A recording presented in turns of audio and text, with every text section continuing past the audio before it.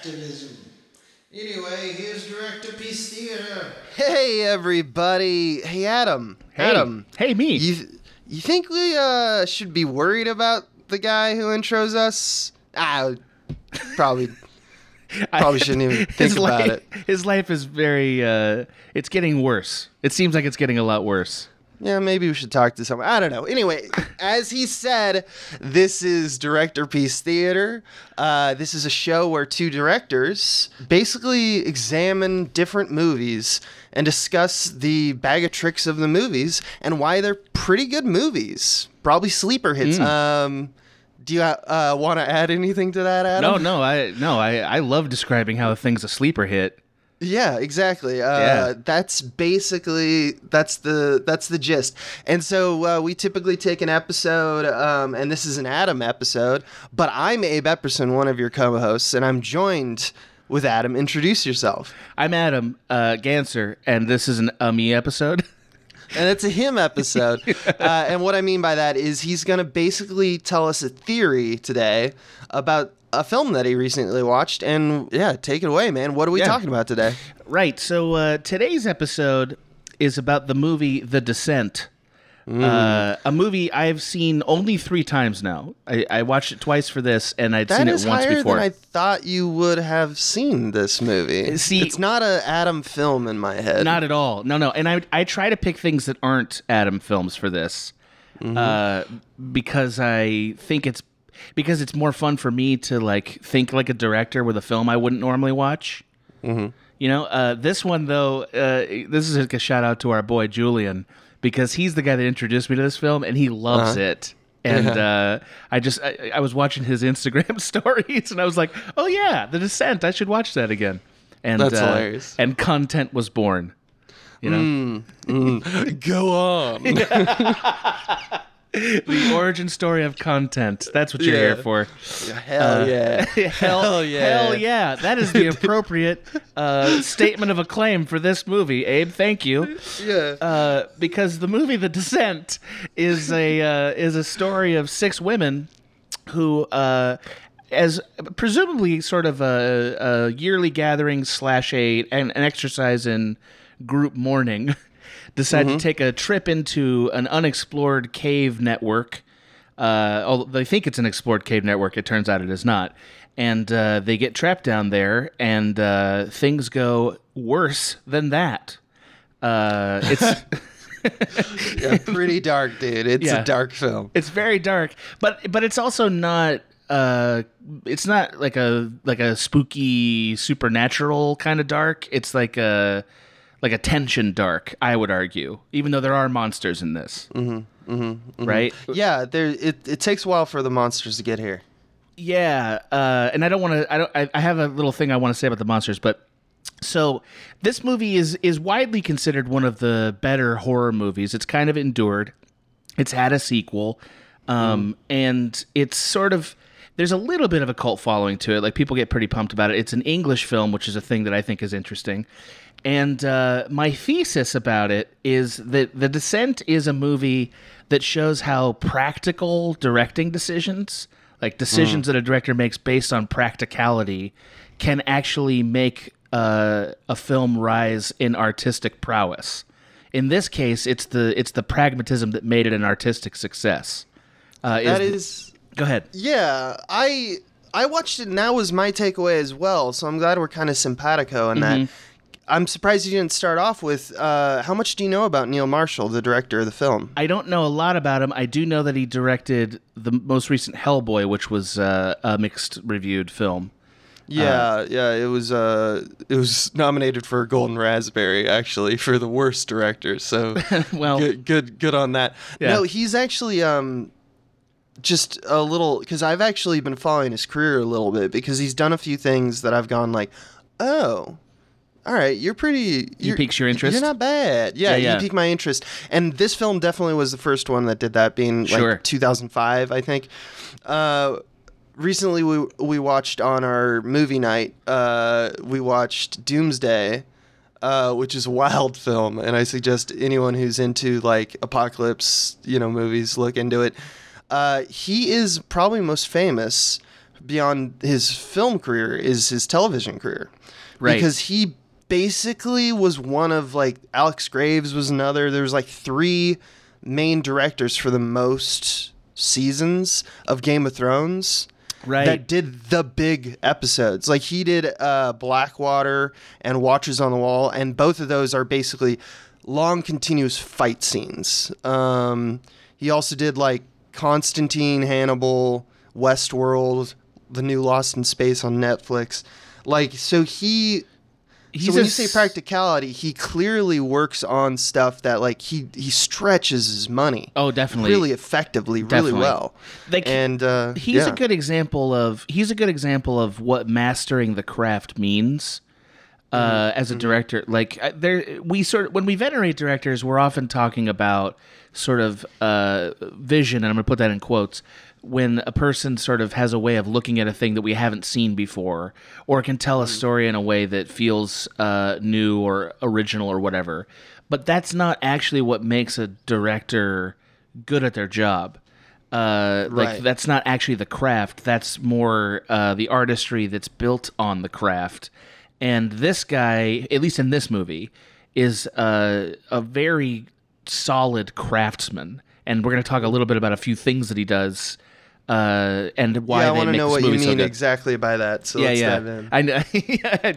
I like it. I can see that you both agree and also are like, but I'm still going to stab you.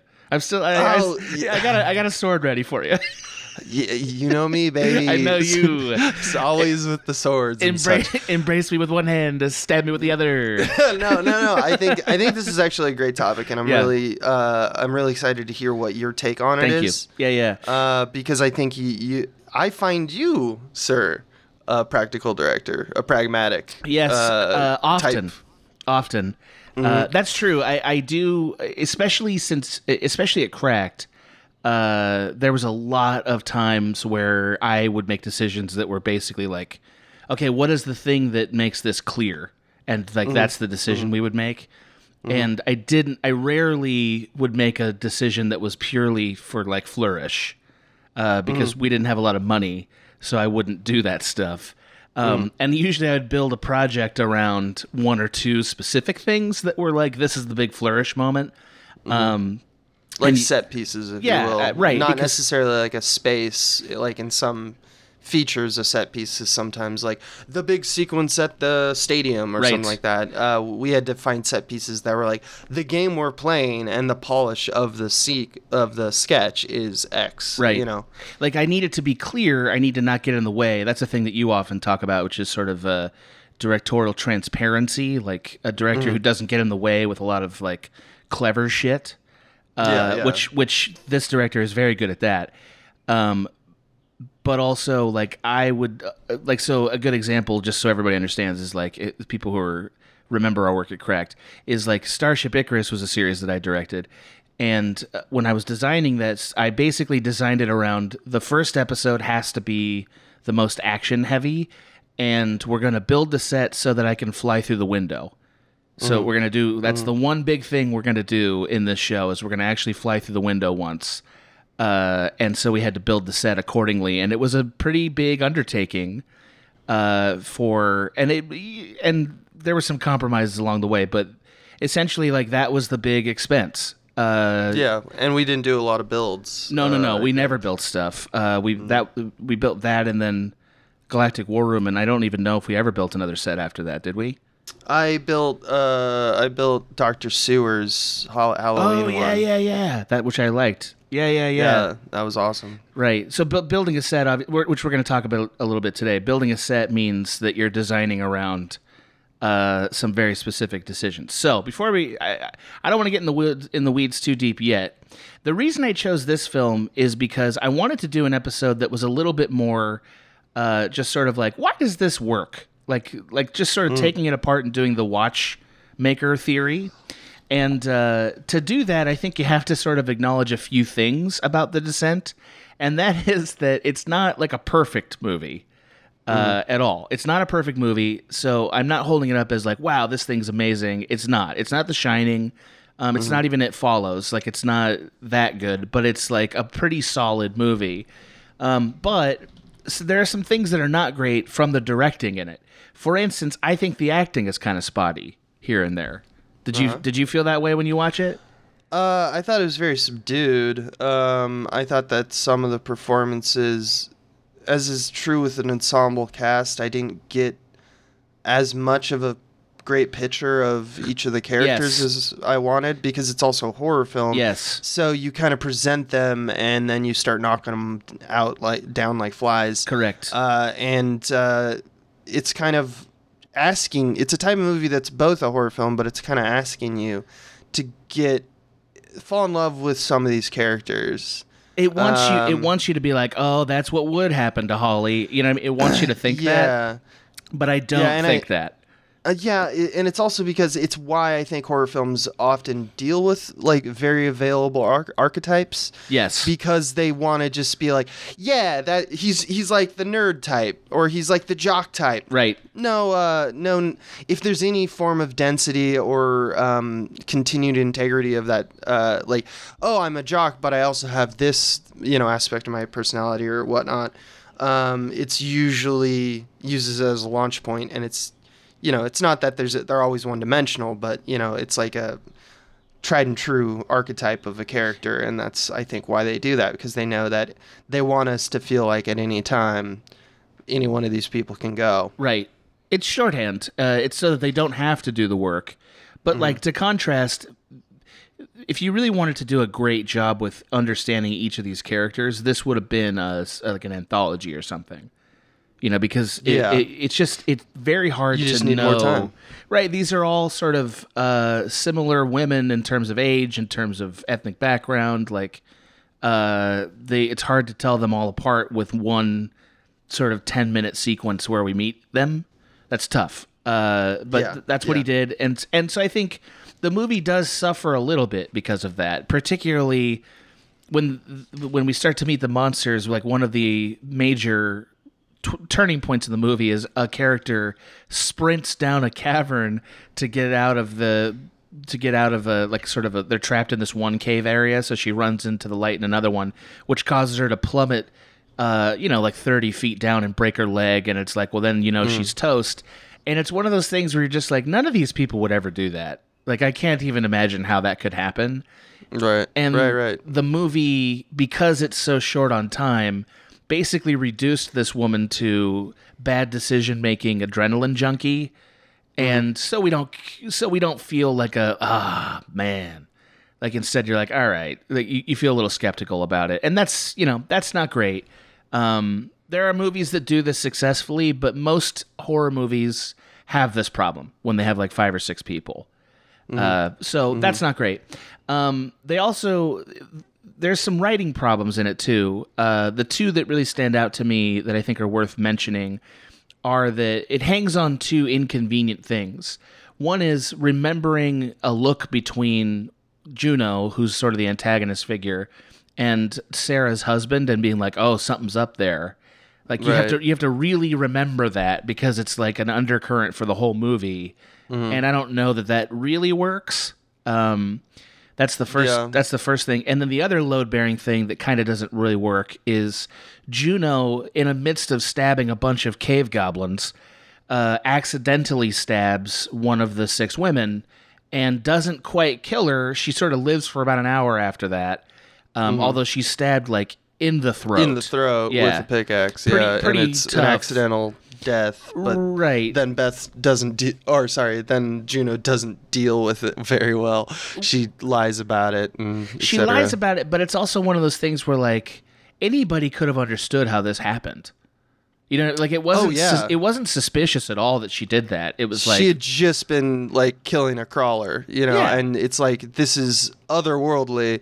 I'd be in crazy predator prey mode. I think and I think even you can see yourself doing this because happenstance and accidents, and it's one of those unforgivable things. And I think this is the part of the pitch that made this movie get made. Yes, yeah, probably. It's the thing that makes this movie really. It's the hook. It really, yeah. I agree. I mean, hook. But it also, I think, doesn't work.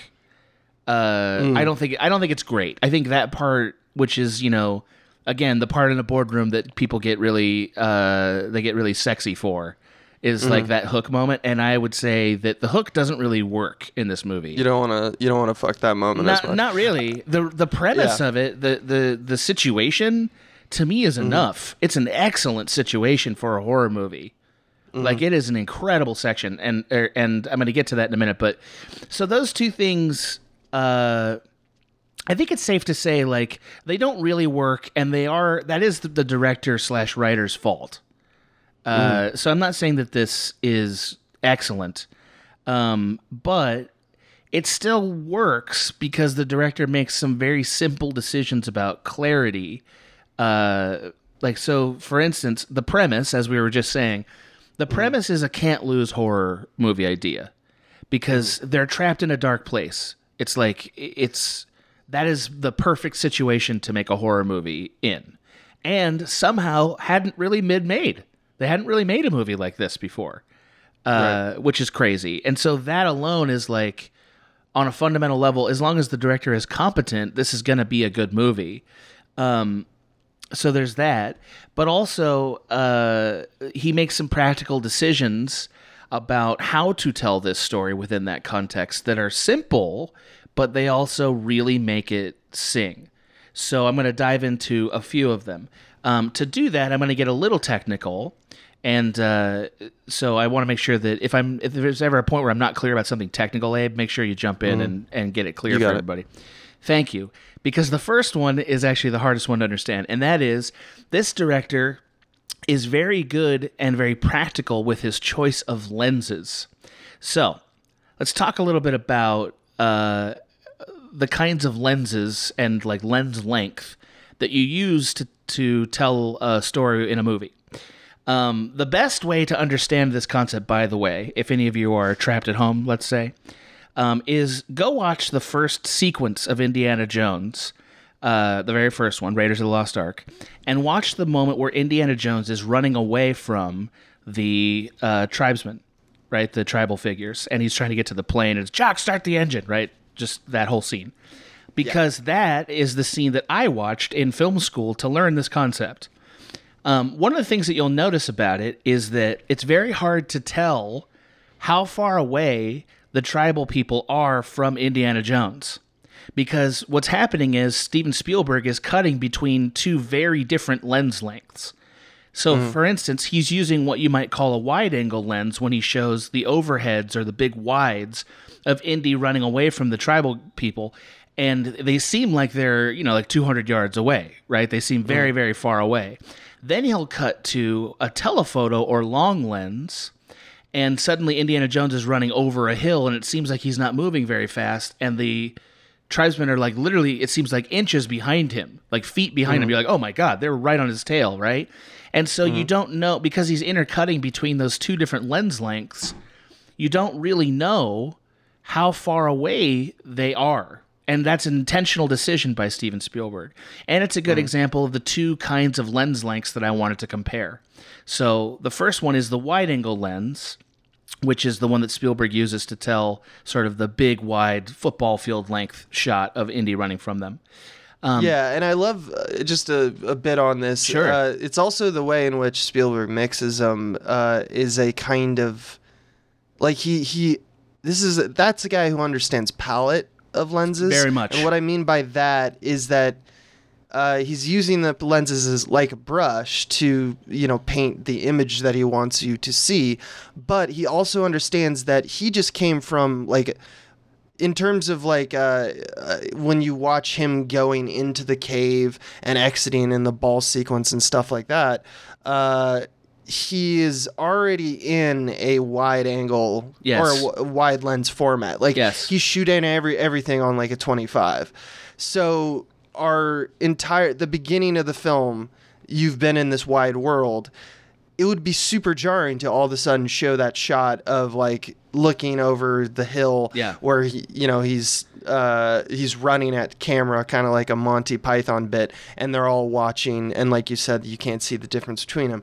But because he kind of preempts it by like jumping back into the longer lens formats, like he kind of gets us ready for it. And I think that that's something that's not trivial. I think that that's intentional. Absolutely. I'm glad you're bringing this up. I think you're right. He's I think so that good Descent at does this a little bit. Yeah. He's so good at that. Like that's again one of the reasons why Spielberg is potentially the greatest director we've ever seen, but certainly one of them. Is that he can very quickly and easily make huge decisions, like jumps between like styles like that, and it works. And you don't question it. Most movies and most filmmakers do not make that kind of a decision. In fact, in recent years, we've seen a lot of films get shot with like basically a very limited, specific lens palette. So like movies like The Revenant or Birdman. Or, basically all those Iñárritu films, they are all shot on what we would call a wide lens, right? Super wide. Yeah, very wide lens. So wide lens, the way it works is it gives us like a larger field of view and a wider depth of field, which means a lot more elements remain in focus in the picture. Right, so it's not one of those. Lens lengths where it's like a very soft, out of focus background. It feels a little bit closer to human vision. And it has a lot of different effects. One of the things that you often use wide-angle lenses for is to sell camera moves, because you feel the camera movement, particularly movement that's going straight at or away from the subject. You feel those moves a lot more dynamically when they're on a wide lens. Whereas if you were moving directly toward an object on a long lens, you would not feel that move as much, which is why the Indiana running over the hill part works, because it's on a long lens. So that's what a wide lens is. Now, Go ahead. You're absolutely right. I am going to be a dick. I love this already. I'm so excited. Technically, it depends. It has to do with the formula. It With has the to deal with f-stops? how the glass. Yeah. Yeah, it's f-stops, but that's true with both types of lenses. The discrepancy, though, is that wide lenses, the closer you get, the more the more, I guess, narrow focus in terms of depth of field will turn into pinpoint.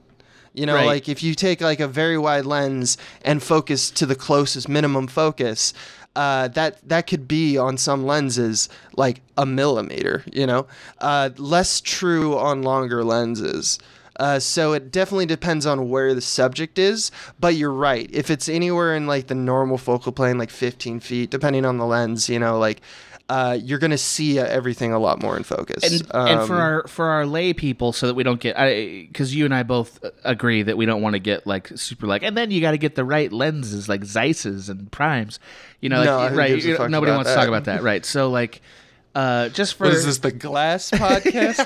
Oh, hey, you're hearing the hits here from Main Episode. That's a $300,000 joke right there, baby. Making lens jokes. Come on. All right. No, so just for the layperson, I want you to have like really obvious movies and images in your brain to compare them. So I would use The Revenant or Birdman, movies that have like very wide angle lenses, because again, what happens is you can see a wider angle of view, so more actual background, if you will, and more of that will be in focus. And when you get really close to the subject, sometimes you'll see what's called warping, like almost like a fisheye lens, right? But not quite. And vignetting. Yes. Yeah. If you want another example of this, you can go watch the series Rom.com, because I shot, especially season 2, I shot on a very wide lens. And season 2, I really committed to it. It was like I basically only shot on like a 25. And so sometimes What's that? Go ahead. No. Well, I was just saying, I'd say wide is like a pretty, like most filmmakers in the feature racket are. Yes, currently. Now, yeah, I mean, because it's been a traditional TV thing. It's a commercial thing to shoot telephoto, because you want to flatten the space, so you just are working with a 2D image, essentially. But, like Wes Anderson, Spielberg, like Tom Hooper, Stanley Kubrick. I mean, these guys are all wide-angle lens guys They are. for life. That you is know? correct. And they also seem to be like some of the more prolific and interesting filmmakers as well. I don't know what that correlation is or if it's even involved, but it definitely makes good pictures. I'll give it that. It adds to the feeling of scale and scope it's another thing to say about it. Okay, so I think we understand what wide lenses are. Now, let's talk a little bit about what we might call long lenses or telephoto lenses. So long lenses or telephoto lenses are essentially when you are creating a narrower depth of field or shallower depth of field and a narrower field of view, meaning you're seeing less of the you're seeing less subject, less background, and you have less range of subject that's going to be in focus, which then creates that feeling of a soft, out of focus background. And what happens is, because you're on a longer lens, you end up sort of compressing objects in 3D space together so that it feels a little bit more like a flat painting. A lot of filmmakers have used that to their advantage. One of the more famous examples of it is actually Stanley Kubrick's movie Barry Lyndon. Barry Lyndon, he used a lot of telephoto lenses to create the feeling of being in a flat picture. There's a lot of flat pictures, like almost like photographs. And he created that by using a long lens.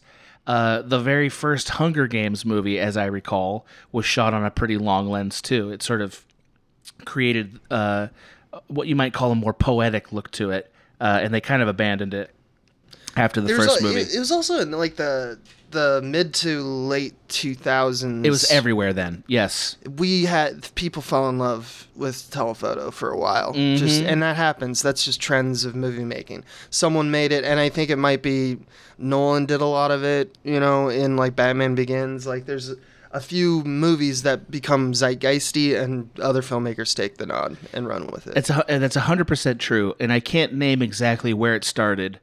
What began that trend, but it was definitely the thing for a little while.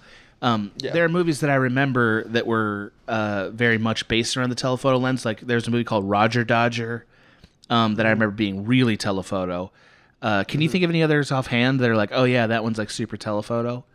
No, but like think of it as the best way I think of it as is like. You know how in movies fairly recently, like there's, like think Marvel movies, like why is it all of a sudden that we decided that like things should be very orange or amber key light, right, and also very like cyan or teal, like because the color contrast between those two colors are very effective because they're literally opposite on the color wheel. We chose some movie did that, and for like a decade we like, decided that we're gonna light movies that way. Yeah. And so it gave it this effect, it gave it this look. Right. And it's that kind of trend that I think you're talking about. But I can't think of like long lens movies of recent note. I think I want to say Collateral is a movie that has a lot of telephoto lenses in it because of all the taxi driving scenes.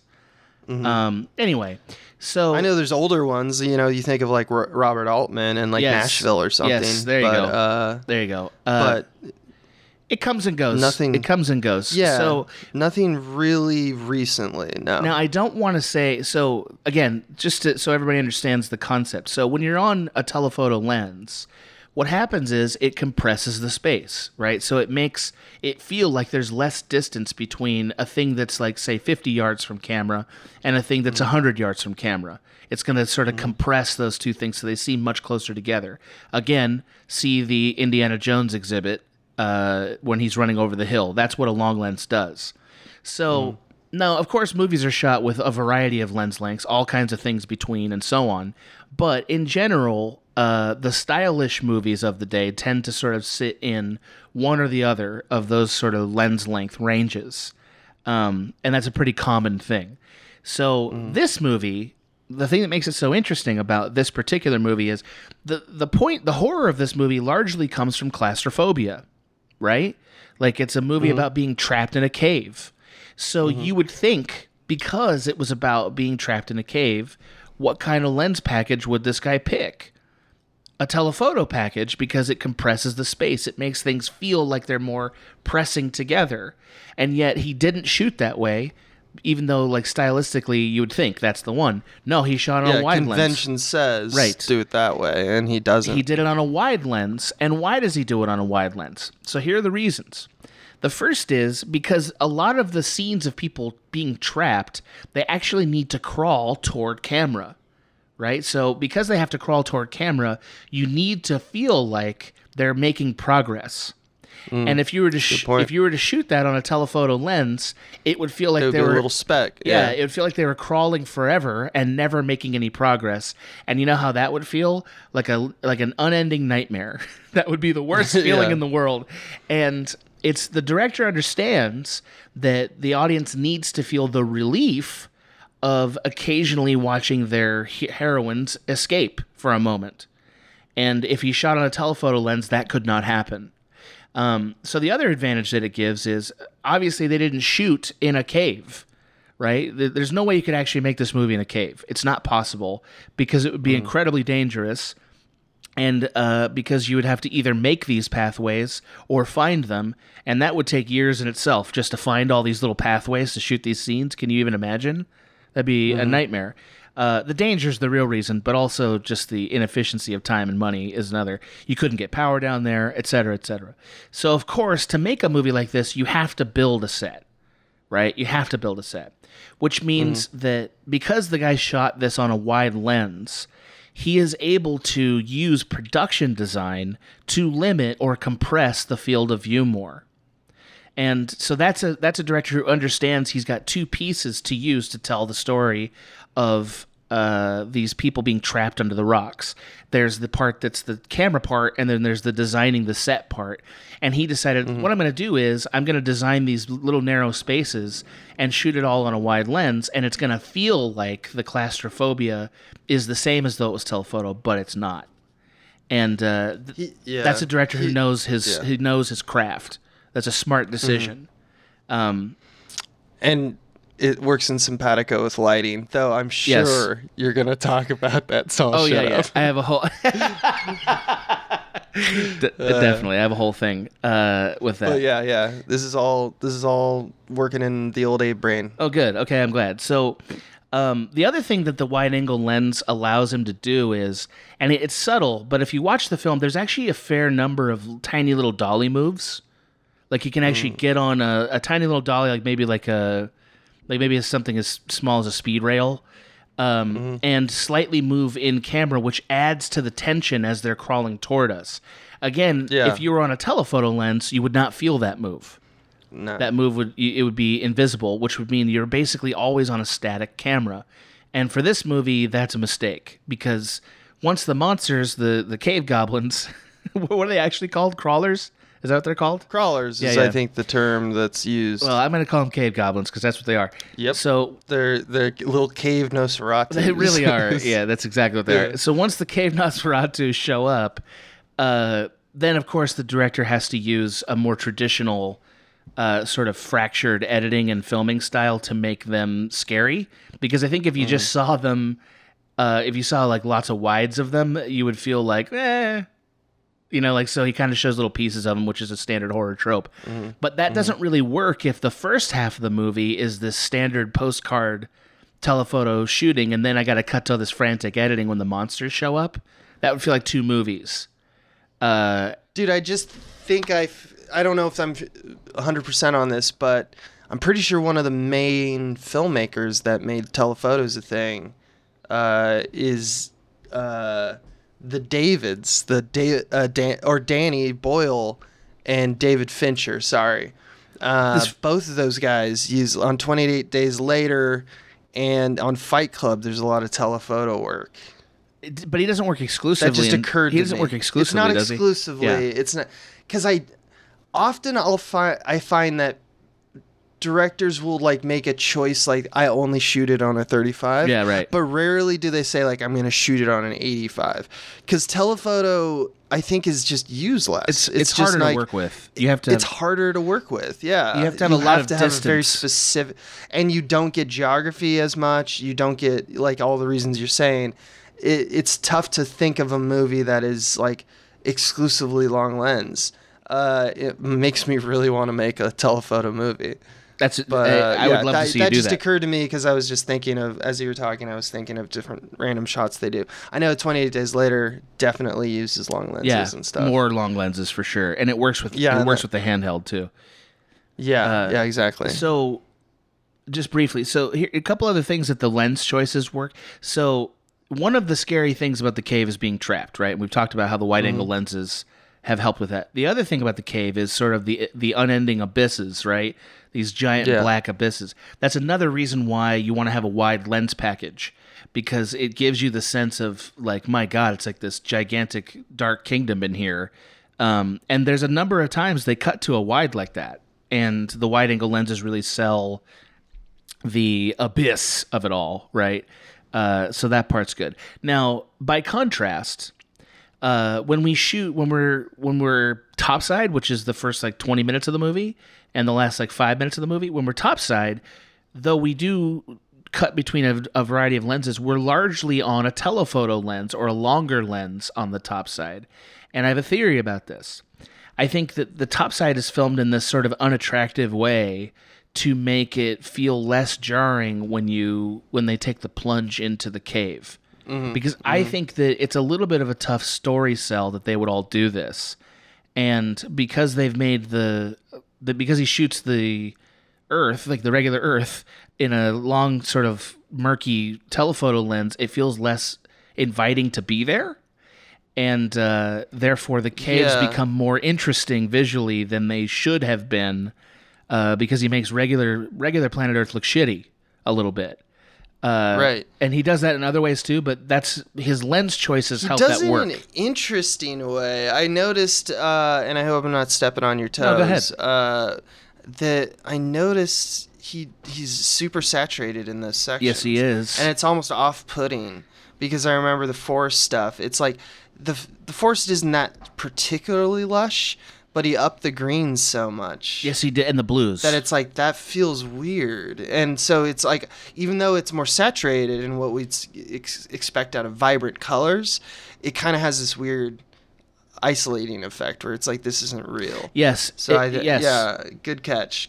Well, so let's jump in, because that actually brings up a whole other point that I was going to do last, but let's bring it up now, because I think it's this is the perfect time for it. So the second way that the director uses what you might call practical decision making is with color. So there are people like Pedro Almodovar, right, who use color in this very expressive, artistic way, or even like Wes Anderson, I would say, uses color in a very expressive, artistic way. For all you Pedro fans out there, baby. Yeah, all you Almodovar heads. We're outing you right now. Yeah.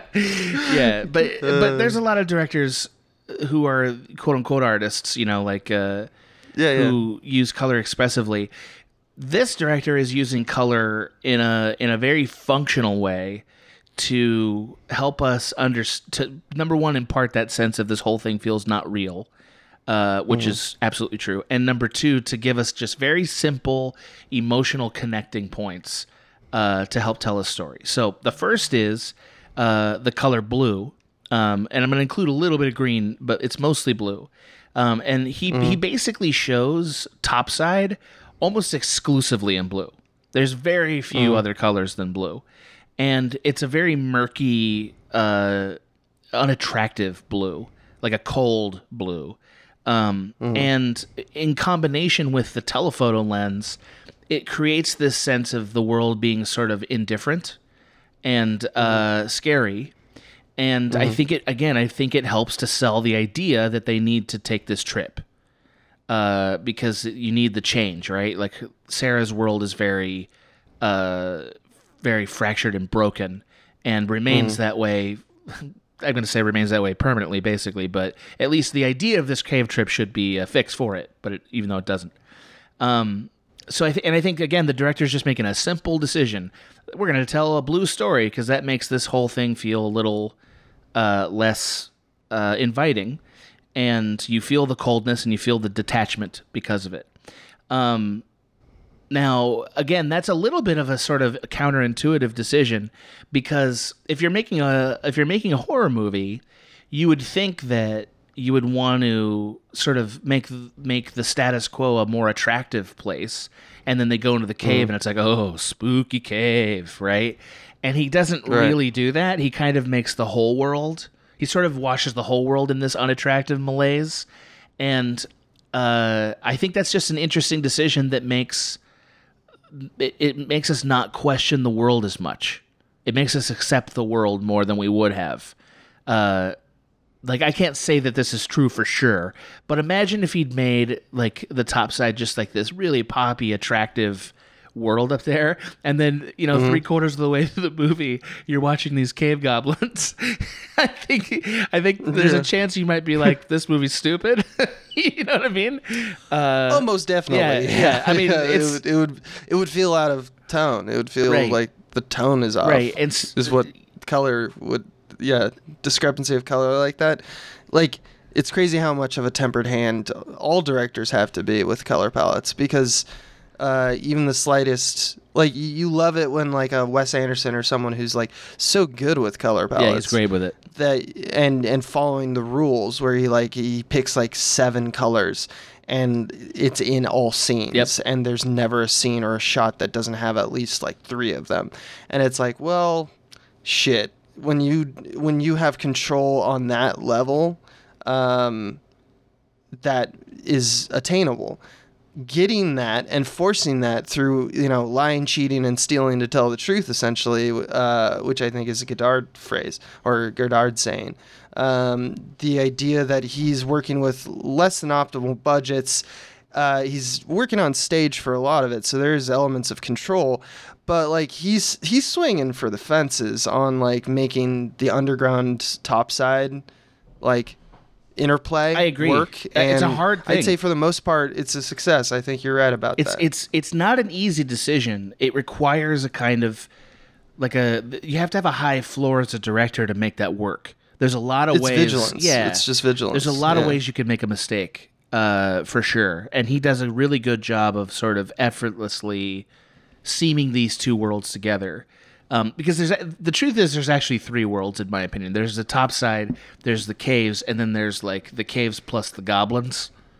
Because I would say like when it's particularly tense or something. Well, I just think the goblins sort of introduce a whole other sort of evil kingdom thing, and he has to kind of. What would that be? Green? Well, we'll talk. Yes, a little bit. But we'll talk a little bit about that. But his next, because the color of their little lights. Yeah. Yes. So the second color that he uses, and again, this is not a profound decision. Underground is basically red. It's basically red there the entire time, and it starts from the moment they light the first flare, and lasts to the very end, all the way through the blood pools and everything else. Right. So. Red is kind of the most obvious thing you could pick for underground, because the obvious connotations of hell, torture, envy, all the things that are going on in this movie. It's a simple decision, but it does reinforce those things. And not coincidentally, Juno is primarily dressed in red, and she's the villain. She's the one with the betrayal. Oh, I didn't catch that. Yeah. That's nice. I mean, and again, the director he does put a little bit of red here and there. He puts some red on Sarah's helmet, I believe, to sort of make it feel like less of a choice. But it's clear that she's sort of the demonic figure of this group, right? And he picked red because it makes it look like a hellscape. Duh, right? And also it makes but the really smart part about it is that it sort of marries this goblin world with the caves by giving it a sort of blood tinge. Because, there's moments toward the end of the film where you're like, literally, they're running through like a swimming pool full of blood. Like, it's just like a soup of blood. It's a lot of blood. And I think that would feel very stupid if it hadn't already been soaked in red the entire time. Right? Yeah. So again, that's a director finding a way to seam together these elements with one big creative decision that kind of takes some of the edge off those transitions and makes it feel like all the same world.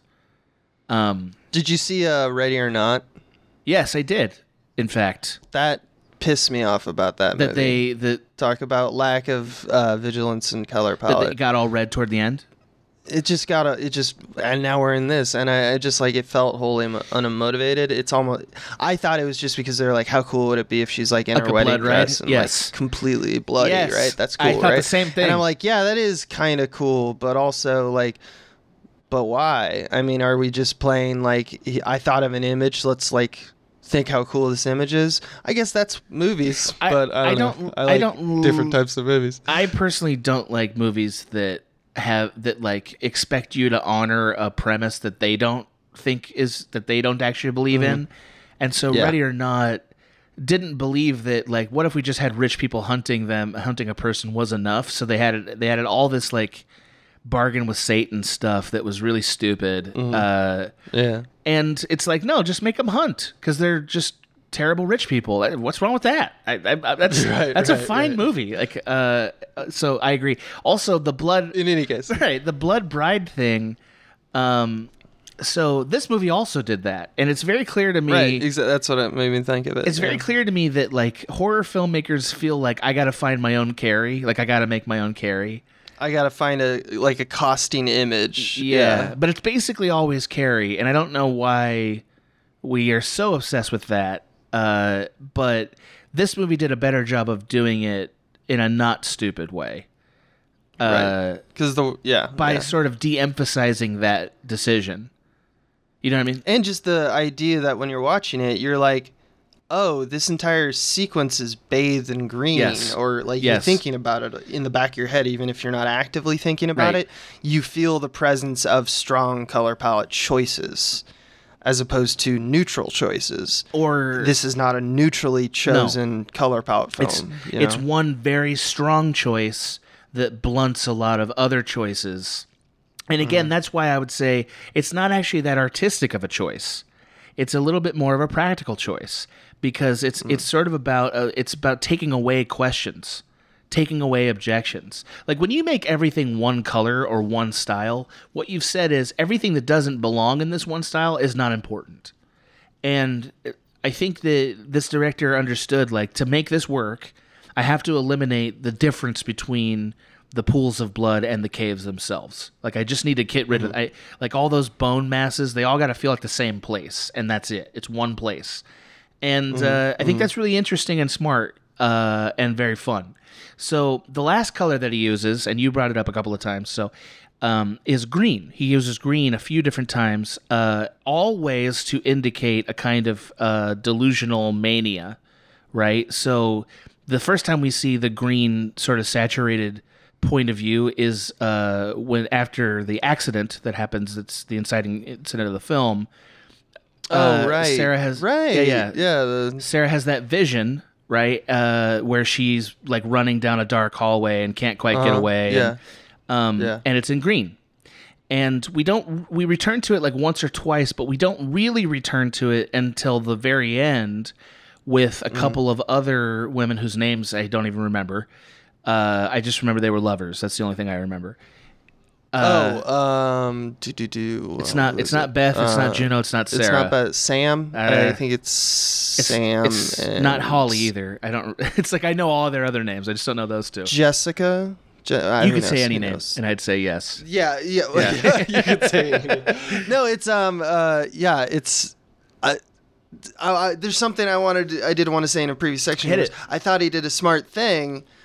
Because he knew that we were going to have this problem. Because first off, it's a very dark film. Very and much. By dark film, I don't just mean darkness in terms of the the topics, but it's chiaroscuro, to use the term, like where it's almost like little puddles of light, because you have to get away from the idea that technically this is all just lit in one little space near, like she's covered in rock. Exactly. And she just has a torch, or she has like a glow stick equivalent flare, and that's all we see. So it's these little tiny pockets of light, and sometimes that makes people all look the same. So Neil Marshall did a very interesting thing, which I thought was kind of smart that I picked up on, which is that he gave all the characters very different accents. Oh, interesting. There you go. So that you could tell them apart. Yeah. And even after doing that, I still have problems. Other than like Beth, Juno, and Sarah, I have a problem And remembering like, who's Sam again? Oh yeah, that was Sam. That was Sam, right? Or was that Rebecca? I can't remember. Maybe it was was Rebecca Holly. one of them? Yeah. I don't even know. I have no Yeah, idea. it was Rebecca. Yeah, I didn't.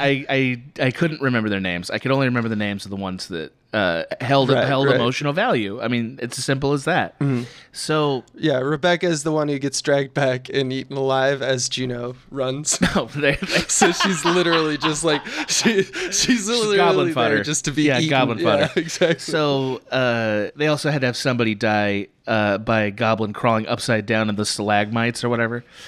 Ooh, Yeah, I beautiful. love that Love too. it. So, okay, so the green light. So the green light is, I think it serves two functions. And they're not sophisticated. They're very simple. One of them is to sort of create the feeling of an eerie, otherworldly, unnerving thing, which is kind of how we feel about green light anyway. Right? It's a very simple experience. So there's that. And it does the second thing of sort of distinguishing between the groups of women when we sort of separated and they're being hunted down individually by all the goblins. You have Sarah, whose face you recognize, and you have Juno, whose face you recognize, and then you have the other two who are still alive, and they're holding a green flare. And so it's sort of a director doing two very functional things with one decision. It's, hey, things are getting crazy, and they're sort of they're hearing things they don't like. It feels like a vision almost. But also, I know when I cut to them which scene we're in, because this one's the green one, the other one's the red one with Juno, and then there's the red one with Sarah. So I instantly know where I am. And it becomes really important to know where you are if you're going to try to do any narrative storytelling with three people in a black, unknown geographic space. You know, and that's just smart, functional directing. And because of that, I'm able to track all three of their journeys. So I'm not confused. Right. So, you know, again, is it a Junot decision? No, but it's functional and it works. And it gives rise to the very last thing I wanted to talk about. Unless you wanted to interject. Well, I wanted to see what your thoughts on. It's not like I got an axe to grind, but it reminds me of a story this movie makes me think about. Like, so light is how the medium of photographs, right, especially taking photographs at 24 frames a second. That's how that works. It's literally photons hitting a film medium or, a chip sensor. And so you need light to make pictures, Truth. right? And so anytime, like, movie Pitch Black, I'm reminded of, like, anytime there's a movie where it, like, literally someone in the beginning of the movie says, like, there's no light down there because we're underground and there's no access to daylight, and so it's pitch black. There are scenes where, there's no motivated light. Right. Because, like, a light goes out or something like that. And so you should just be looking at a black frame. But that's not how we do movies, obviously. I remember having this debate when I was director of photography on Kill Me Now with the director. Yeah. Where I was just like, I need to do like this, like when the lights turn off in the house because the killer cuts the power. Like I have to design a night light look that's that, and then I have to design a look on top of that that's like the actual lit, so that I can go from one stage to another.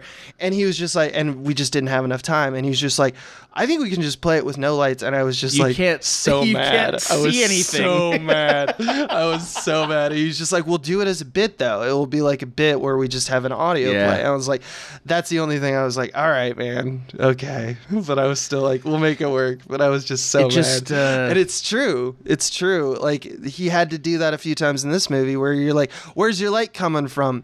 And our buddy Michael Cox, a very talented director of photography. Yes. He always tells a story about David Lynch talking to his DP, because David Lynch is he's not Cinema Verite or Dogma 95 or anything like that, but he's very like wants everything to be motivated and have a reason. And he asked his DP at one point, as the story goes, he was like, what he didn't like that, and I think it was like Twin Peaks or something like that, and it was like a woods scene like at night. He was like, I don't like that there's like multiple moons. Like, what is that light over there? Like, where is that light coming from? And his DP, it was just frustrating. He's like, the same place your music's coming from, David. Which is just, it's all fucking make-believe. It's None just of like, this is I real. love the idea. None of it's real. None of this is real. Stop it. Yeah. Stop it. Just stop it. I need the light. So just, for all the things that we like give credit and tip the hat to these directors for doing these very, vigilant choices, we have to remember that sometimes there is no motivation, and sometimes you just have to be okay with that, because you don't have to, like when you're working with an actor, you don't have to go in a scene and say, the reason I feel like you would come to camera and grab the water is because at this time you'd be doing this in your head. No, why? Because you need to come to the camera to Right, because I need that move, to happen, man. Because I want what it can to I happen say? for camera. Yeah. And then you tell that to actor, and the actor's like, oh, okay, yeah. Right. It's just like, stop inventing reasons. If there is no reason, sometimes that's okay. Well, is all I need to say. again, the audience is not dealing in abstractions with how a scene was formed. If you're telling your movie well, they're not exactly. thinking a single thing about that. So it's your brain is exactly where I wanted it to be, because the last point I wanted to make was about story motivated lighting. I think that's actually one of the genius things about this premise, aside from, I don't know how everybody else feels, but to me, being trapped in a cave is like one of the most terrifying things I can imagine. Yeah, and I actually think the movie gets less scary when there's goblins, personally, than when they're just trapped down there. That's great. That's my opinion, but I don't think everybody thinks that. Well, I mean, I think at this point, these goblins are, like, we've seen a lot of monsters in the last 2 decades. Yeah, and these ones are film. fine. These ones are fine, but it's not like it was like blowing my mind of like, look at these fuckers. No, like we've seen. They're a guy in a costume. TV does this all the time. Yeah, now. yeah. Yeah, it's just guys in costumes. It's not a particularly inventive beast, but nonetheless, I'm willing to. I was willing to accept that, and I think most people are. So, but the other genius thing about this premise, as a horror premise, is that for the most part they did kind of stick with motivated lights. They brought down for the most they brought part. down flares and flashlights, and it's a thing in video games all the time. But like when you don't see everything. When your the narrower you can make the field of view, the more effective it is as a horror story, because everything that you're afraid of is the thing right out of view. And this movie, because of them only having those lights, does a pretty great job of just sort of gently doing horror stuff just by the situation they're in. It doesn't do a lot of stupid lighting. It doesn't do a lot of stupid lighting. It's motivated, or it just needs to be there, and it's not loud and in your face and like trying to be stylized for no reason. And that's where the color palette really, again, reinforces the story motivated lighting, is like, because it's like, look, the color's gonna be red because that's the color the flares are, and because the color of the flare is red, we kind of get away with lighting it in a way that couldn't actually happen. Because this is one big bright light source, and it's how people feel about flares, and it works. It's very effective, and it's not like that's the only way that this could be done. Like, there's a lot of ways this could be done that would be less effective. We just watched a movie last night called Dragonheart, and they had that scene down in the cave where, like a film called Dragonheart. Like people don't know. Everyone hasn't. Yeah, people don't know what Dragonheart is. Then what the hell are you With doing in this Sean place? Connery and Dennis Quaid. Yeah. I'm Draco. He's such an I'm affectionate. going to become a star. He's a very affectionate dragon. He really a very is. soft-hearted dragon. Anyway, so they have a cave scene in it, and the cave scene is lit in such a worse way. And I'm not saying that to disparage anybody, but like, they clearly lit the back of the cave and stuff so you can see it. And then they have the torchlight, and it's just like, we want you to be able to see in this cave. We don't want you to have a horror experience.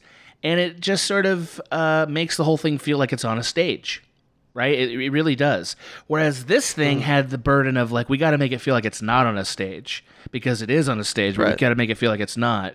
And because there's only these very few story motivated lights, it saves them all kinds of time and money on their production design. Right? Like the production designer can put up a wall of foam and you don't know what the fuck it is because they've washed it over in like a slimy finish, and they mostly don't light it.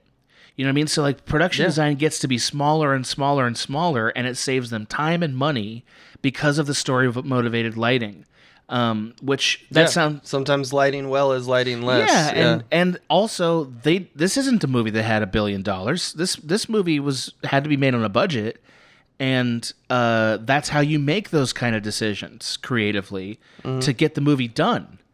You know, because it's also. It occurs to me also while you're talking about it that something that they talk about in a lot of movies is eye light.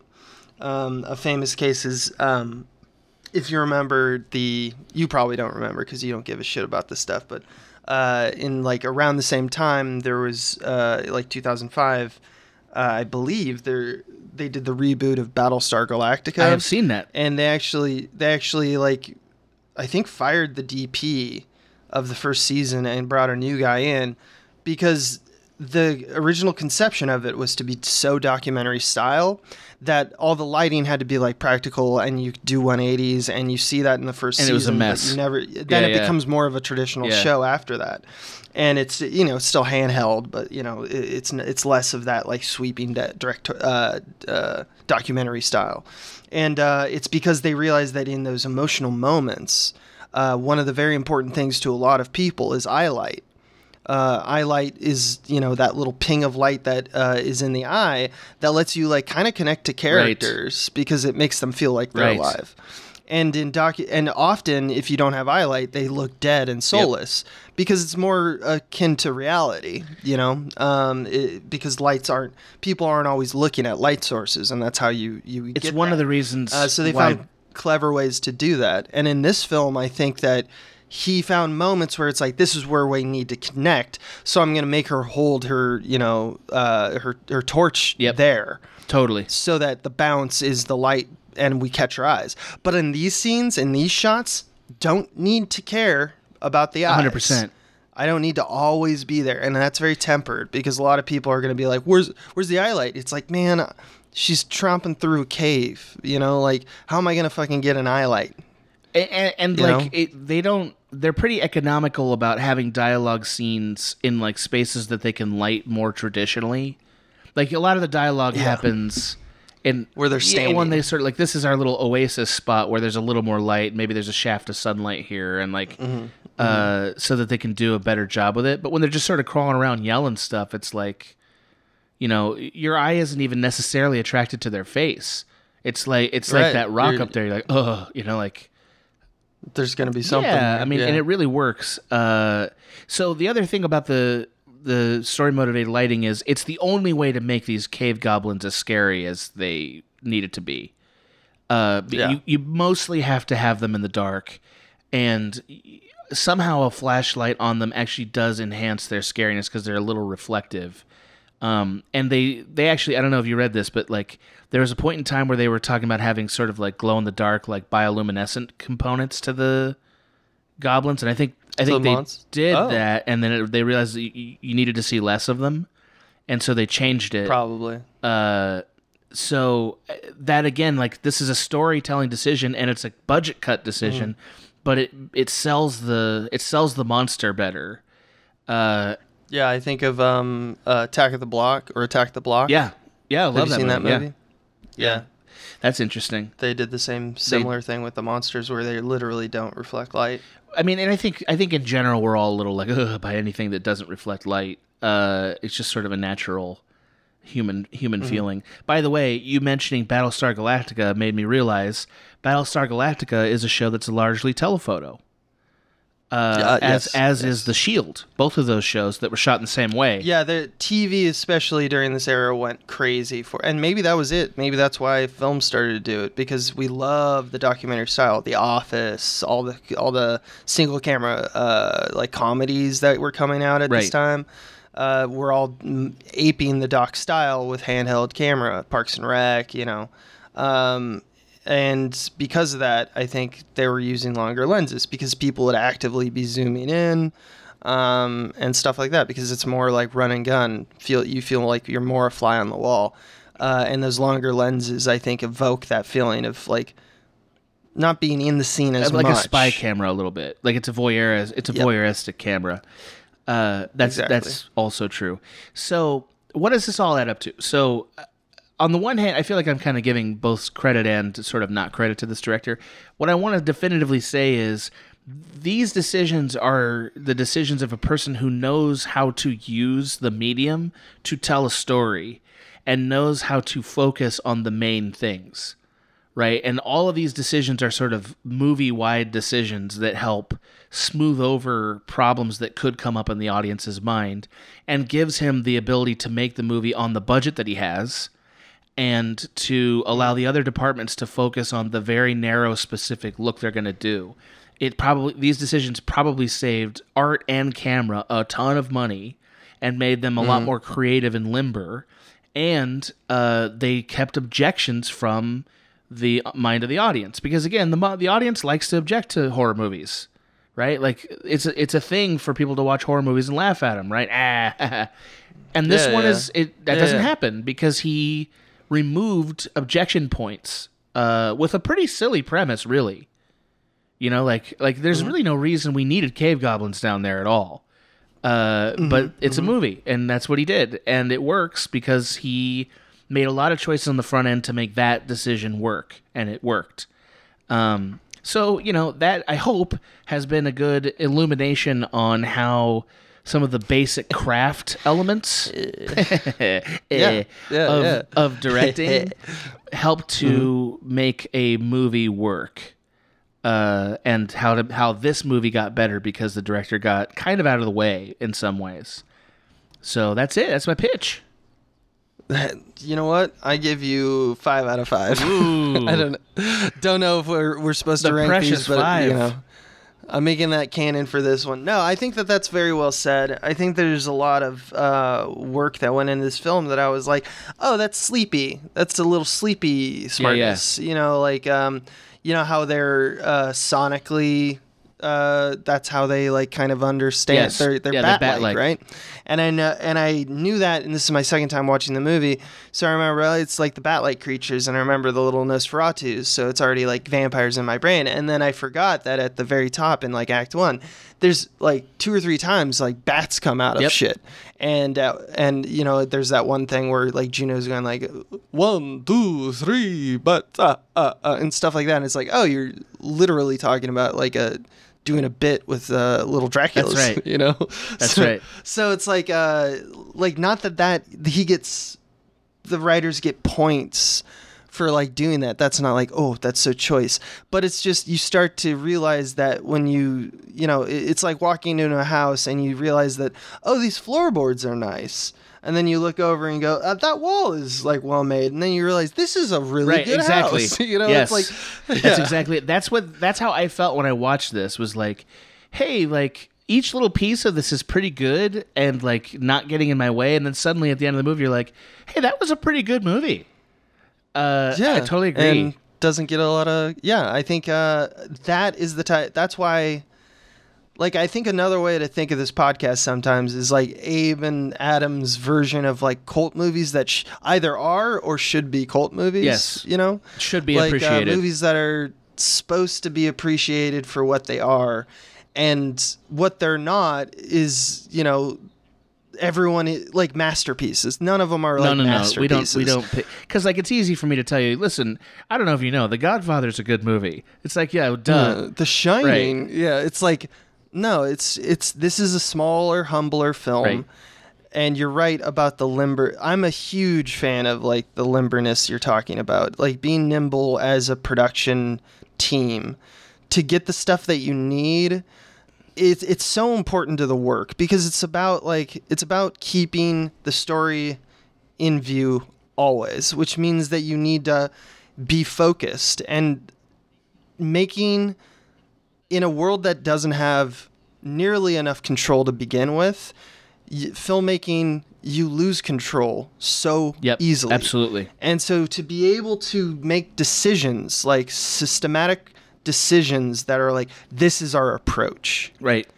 To make sure that you have built in some form of platform of control is so important. And then once you have that limitation, like in your head and everyone knows and the whole team is like basically seeing the vision of what this type of production is, now you can actually get creative. Like when we talk about artists who are just like jazzing it up or something, or just like, I don't know, I just kind of feel like maybe if I tried this, and then they go, that was an inspired decision.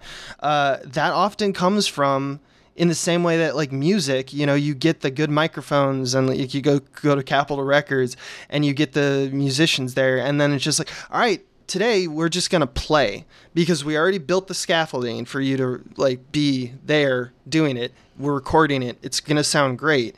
Just have fun with it. That's as close to, like, to me, that's as close to this filmmaking and storytelling's like the artifice aspect of it. Because there's also the creative like influences in like what the films are doing and what they're trying to say and what it says about society. All these things are great things. They're important things, if not the most important. 100%. But when it's getting down and actually doing the work, it's about being tempered in this kind of forge that is production gathering, you know, physical production. It's funny how you this director piece is definitely born of the way that I made movies at Cracked. When you said that at the beginning, I was like, yeah, he's right. I do make a lot of practical decisions as a director. And like I recognized my own. I was like, this guy's doing exactly what I would do if I didn't have enough money, or if I was limited in money, and I had to make decisions to make it feel artistic, but not actually be that artistic of a decision. Because I did that many times, as did you. So game recognized game, as they say. Right? Yeah. Neil Marshall. Yeah, he did great. Gamer. He did great. He did very good. Yeah. And I think that's why he's so lucrative on TV, because TV is, like 11 pages a day at some point. Right. I think that's I think that working with mass quantities of film in a day, working on a schedule like that makes you good at doing like sort of broad strokes decisions that are clear.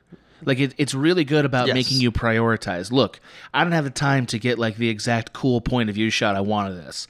But you know what I do have time to do? I can paint all these walls green and you're going to get the vibe that I want. And exactly. Look, that's the craft. Most of us, I have not yet.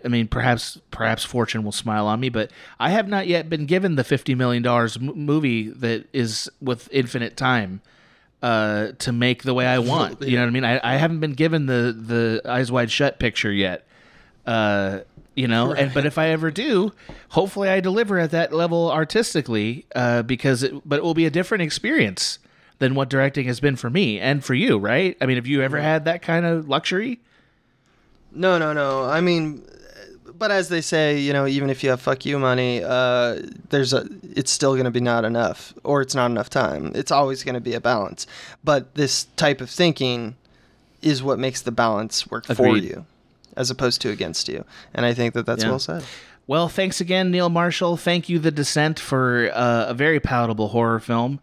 And thanks to my forever bud, Abe's, for being... Hey, thank you for calling me out and telling me thanks. I've also decided to just start greeting you with a lot of my tweets.